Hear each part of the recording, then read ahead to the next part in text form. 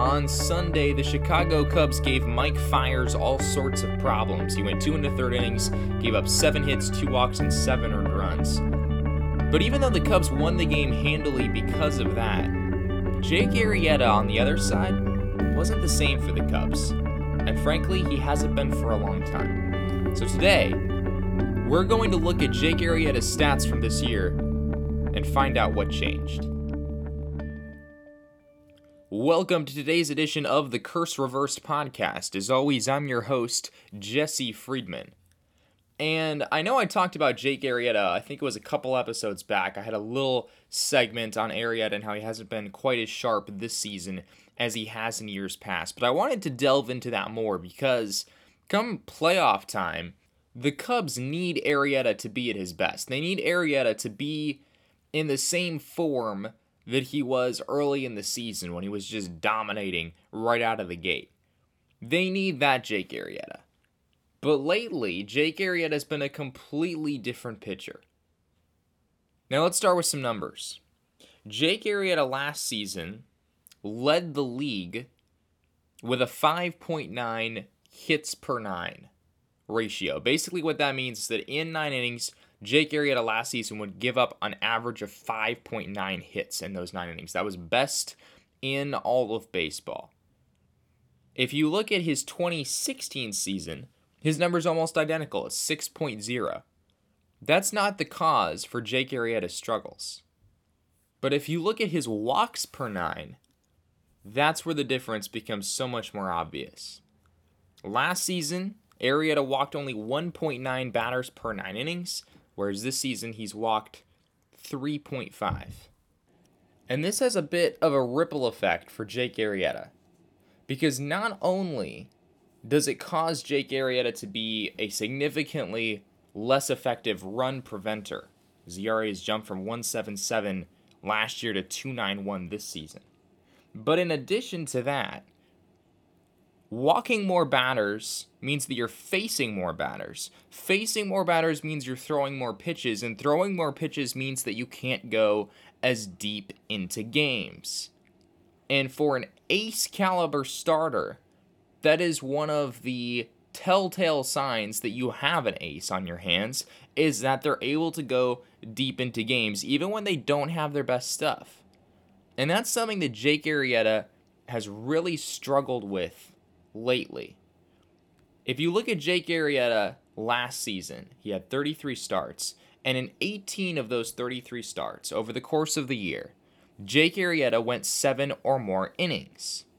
He completed 7 or more innings in 18 of those 33 starts. That's excellent. That's more than half of those starts. This season, over his last 17 starts, Jake Arrieta has completed 7 innings or more in just 5 of those outings. And fortunately for Arrieta and the Cubs, he has actually never not completed 5 innings. So it's not as if Jake Arrieta is only going out there and sometimes getting knocked out in the second or third innings and it's just been a complete disaster. We really haven't seen that from Arrieta.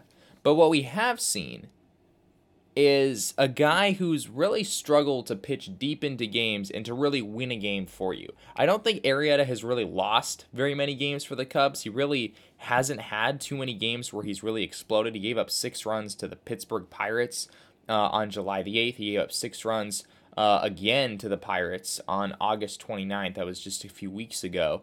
But outside of those 2 outings, Jake Arrieta has given the Cubs a decent chance to win the game almost every time out. But Jake Arrieta has not single-handedly won the game nearly as many times this year as he did last year. And that is in large part due to the fact that he's not pitching deep into the game. Even if you give me 5 or 6 good innings, I'm still going to need my bullpen to produce, and I'm likely going to need my offense to score some runs in order to win that game. It's not as if Jake Arrieta is going out there giving you 8 innings, 1 run, 7 innings, 2 runs, and a complete game shutout. He's not really getting those kinds of outings on a regular basis this season. And even looking at ERA, he started the season great, but he's really kind of faded down the stretch a little bit. In September, in his 2 starts, he has a 3.97 ERA. Over the course of 5 starts in the month of August, he had a 3.21. which is solid, but maybe not quite what we've been accustomed to when it comes to Jake Arrieta. In the month of July, that was his worst month of the season, a 4.88 ERA. And even dating back to June, a 3.54 ERA, which is a little bit high for an ace caliber pitcher in the National League. It was really just those first 2 months that Jake Arrieta was dominating and looking like the pitcher we saw last year.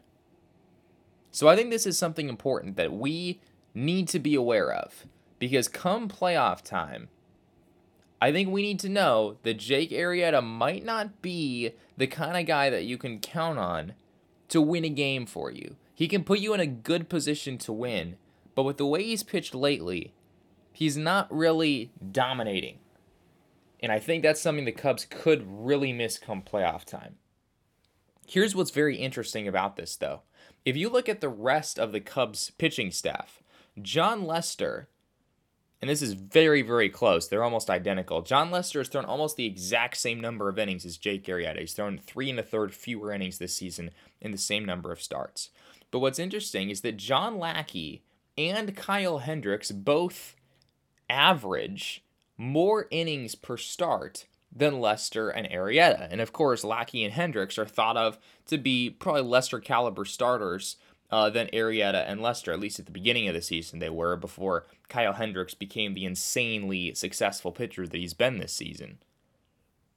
But that's something that is going to be important for the Cubs.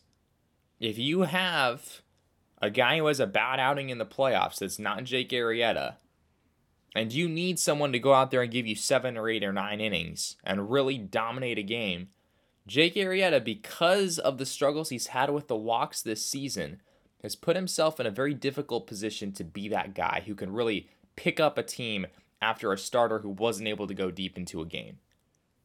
So what does this all mean? What does it mean for the rest of the season for the Cubs? Here's what I think it means. I think it means that over these next few starts that Jake Arrieta will have to close out the regular season, I think that as Cubs fans, we really, really want to see Jake Arrieta go out there and dominate again, because he's gotten away from that kind of dominance that we saw early in the season over his last few outings. He has a great outing every few starts, it seems, but in the other outings, he's just kind of giving you a good chance to win, especially with how good the Cubs offense is, but he hasn't really dominated. And playoff baseball, as you all well know, is so based on starting pitching. If you can have 3 or 4 starters that go out there every 3 or 4 games and give you dominant outing after dominant outing, you're going to be very difficult to beat. But if Jake Arrieta goes 5 2/3 innings and gives up 3 runs like he did yesterday against the Houston Astros, that could be a big problem for the Cubs. It could cause their bullpen to be overworked, and just generally speaking, it would put them in a much worse position to actually win games come playoff time when you're facing really only the top 3, possibly 4 starters in the rotation of an opposing team. It'll become the expectation that a starter will give you 6, 7, 8 innings at least in a playoff outing.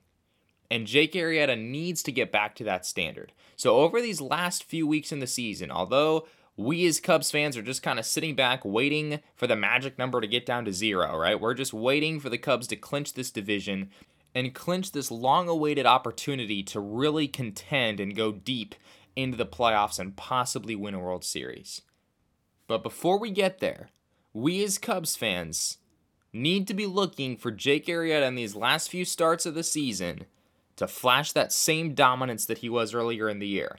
Because without it, it could be very difficult for the Chicago Cubs to accomplish their goals come October. Thanks for listening to today's edition of the Curse Reversed podcast. You can connect with me on Twitter at @curse_reversed. I'd love to hear what you think of the show.